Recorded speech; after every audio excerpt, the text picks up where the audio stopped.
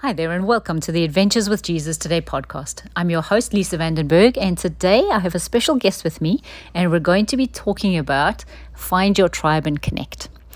So, with me today, I have Sabrina Hundley, who is my friend and business partner, and we have learned so much from each other, realizing what our own individual gifts are, and then how to collaborate with each other to bring out even more than we could do individually. So the three things we're going to touch on today are realizing that you're not a lone ranger. Then when you realize that, going and finding the people that you get to do life with. And once that happens, then you amplify your effect by partnering with each other and doing things together. So come across and visit us at thewaysofwisdom.com. We love connecting people to their purpose, helping you to step into all that God's created you to be. So love to have you come across. And if you have any friends or colleagues that you'd like to refer, send them across too. There's some great free gifts on there that help you to connect with God and with each other on a beautiful new level. So, Sabrina, welcome. Thank you. I'm delighted to be here. So as we were talking and connecting, we were saying, realizing that it's not the best thing to be a Lone Ranger. What has that meant to you? Where have you been a Lone Ranger? And being a Lone Ranger is exhausting. And thinking that you have to be the everything is overwhelming. And often it derails your progress in whatever you're trying to accomplish because you get overwhelmed, you like, oh, this isn't working. When in reality, all it means is that you're just needing to partner your gifts and talents with somebody else's gifts and talents that are different so you can move forward. Yeah, I mean, for many years, I tried to be a Lone Ranger. It's funny, especially in the West, it's the way we're sort of raised, you know, you can do anything, and confidence is instilled in us, which is fantastic at that level that we believe in ourselves. But then we grow up with this mindset that we need to be independent. And of course, kingdom is interdependent, not independent. Absolutely. Yes. Yeah. And you're right. It's like so much a burnout and yeah. Well, and we're getting that message, like you said, from culture that we should be able to do it all by ourselves, which is a lie. Yeah. So just don't believe that lie anymore. Yeah. And so when we make that, when we have that understanding, I'd really love you just to connect with the Lord and say, Lord, where are the places where I am independent, where I resist partnering with other people, where I try to do things on my own, even when I've got evidence that it doesn't work well when I try to do it on my own. You know, there are just so many places that we're blind to, and the Holy Spirit is so beautifully faithful to show us where those places are. And so then once he's highlighted those places and we get this realization that we don't have to do life alone, then it's a matter of, and I've heard it said so many times, of finding your tribe. For somebody like me, somebody like you who loves people and is outgoing and chats, it's seen from my perspective for somebody who's naturally more shy, it seems to be a really daunting thing to do. Now I've got to go and find people that are like me. What was it like for you? Because I love the fact that we're two different personalities. So from your point of view, what did that look like? What it looked like is actually just being open to conversations, whether it's at church, whether it's at work, at home, in your neighborhood, your neighbors. I mean, connections can be made anywhere. It doesn't have to be at a certain location. And just being friendly and say hi. And then asking those open-ended questions, figuring out, oh, this person that's in front of me, what do they carry? Not in a way where you're trying to figure them out, but just in a connection way. It's like, okay, you're my neighbor. I don't know anything about you. Tell me a little bit about yourself. Yeah. And being willing to make those connections no matter where they come from. So in our different personalities, where Sabrina's naturally more of a connector and is able to do that, the advice that she just given has really helped me as somebody who's not naturally a connector. Just to be able to go in, because typically people like me that are shy go in going like, what am I going to say? And I don't know what to say. And what if I feel embarrassed? Or what if I got nothing more to say and the conversation stops? And typically the thoughts are about me. and how I will fail or how I'll be embarrassed, right? And one of the things that's really helped me from seeing Sabrina do this is realizing that my focus gets to be on the other person, not on myself. Because then I'm not so worried about myself failing. I'm more just interested in finding out about the other person. Right? Absolutely. Yeah. Right. So yeah, really, it's not about you. Yeah. It's really about them. And it takes the so not only does it take the focus off us, but then it actually opens a dialogue, excuse me, and an opportunity for us to connect beyond just surface level conversation. Because one of my excuses forever has been, oh, but I just like deep conversations, so I'll just go off with the one and have the deep conversation, which is absolutely fine and authentic to my personality. Sabrina loves to connect with lots of different people, so that we get to stick in our lane in the way that the Lord created us. But if the goal is connection, then we get to look at those that God would have us connect to. Yeah. So for somebody who is on the shyer end of the scale, one thing that also can be helpful is the friends and the connections that you already have. Ask them, like, who else is like-minded? Who else can we invite to the party, so to speak? Who else do you know that is interested in this topic, whatever that is, fill in the blank. And then that way that connection is more organic and more natural. There's a mutual person in the in-between, which is much more comfortable. That's good. Yeah.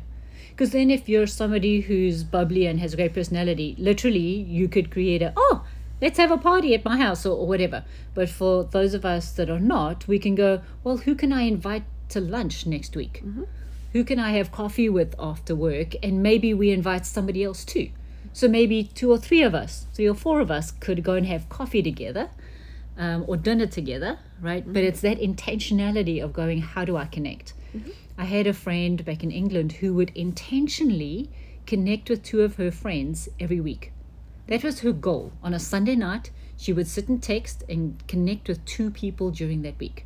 And so we would all see her sort of once a month, but she'd see 8 of us every month.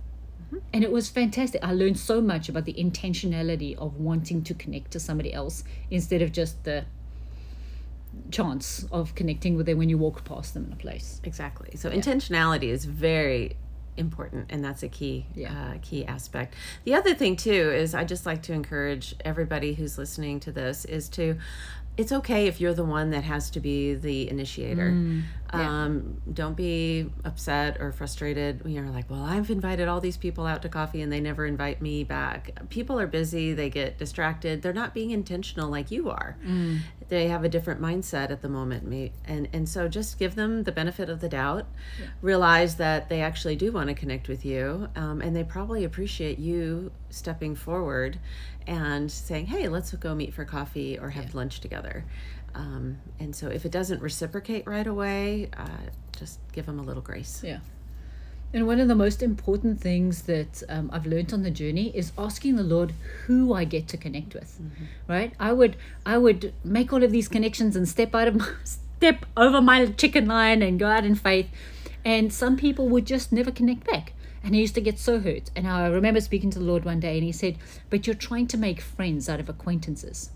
Or you're trying to, So I learned to say to him, okay, Lord, who's my friend? Who's my mentor? Who's my mentee? Who's my peer? Who's my colleague? Who's my sister? Who's my, all of these different ways. And let God highlight the people that we get to connect with. Because we all know that we can sometimes speak to someone and there's just no spark. There's no connection. But then we'll meet somebody else and we feel like we've been friends forever. That is such a critical piece to having a healthy level of connection with people. So even as I am definitely an extrovert, I definitely like people.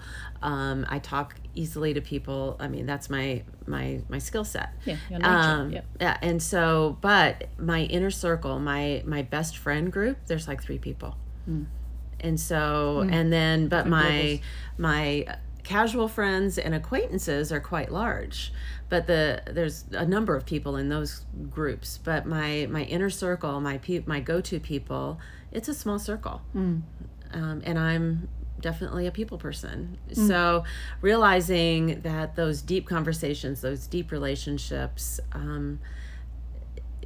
you're not going to have 10 of them probably. Yeah. And that's a good thing. And that's a good thing. That's a good thing. Mm-hmm. Yeah.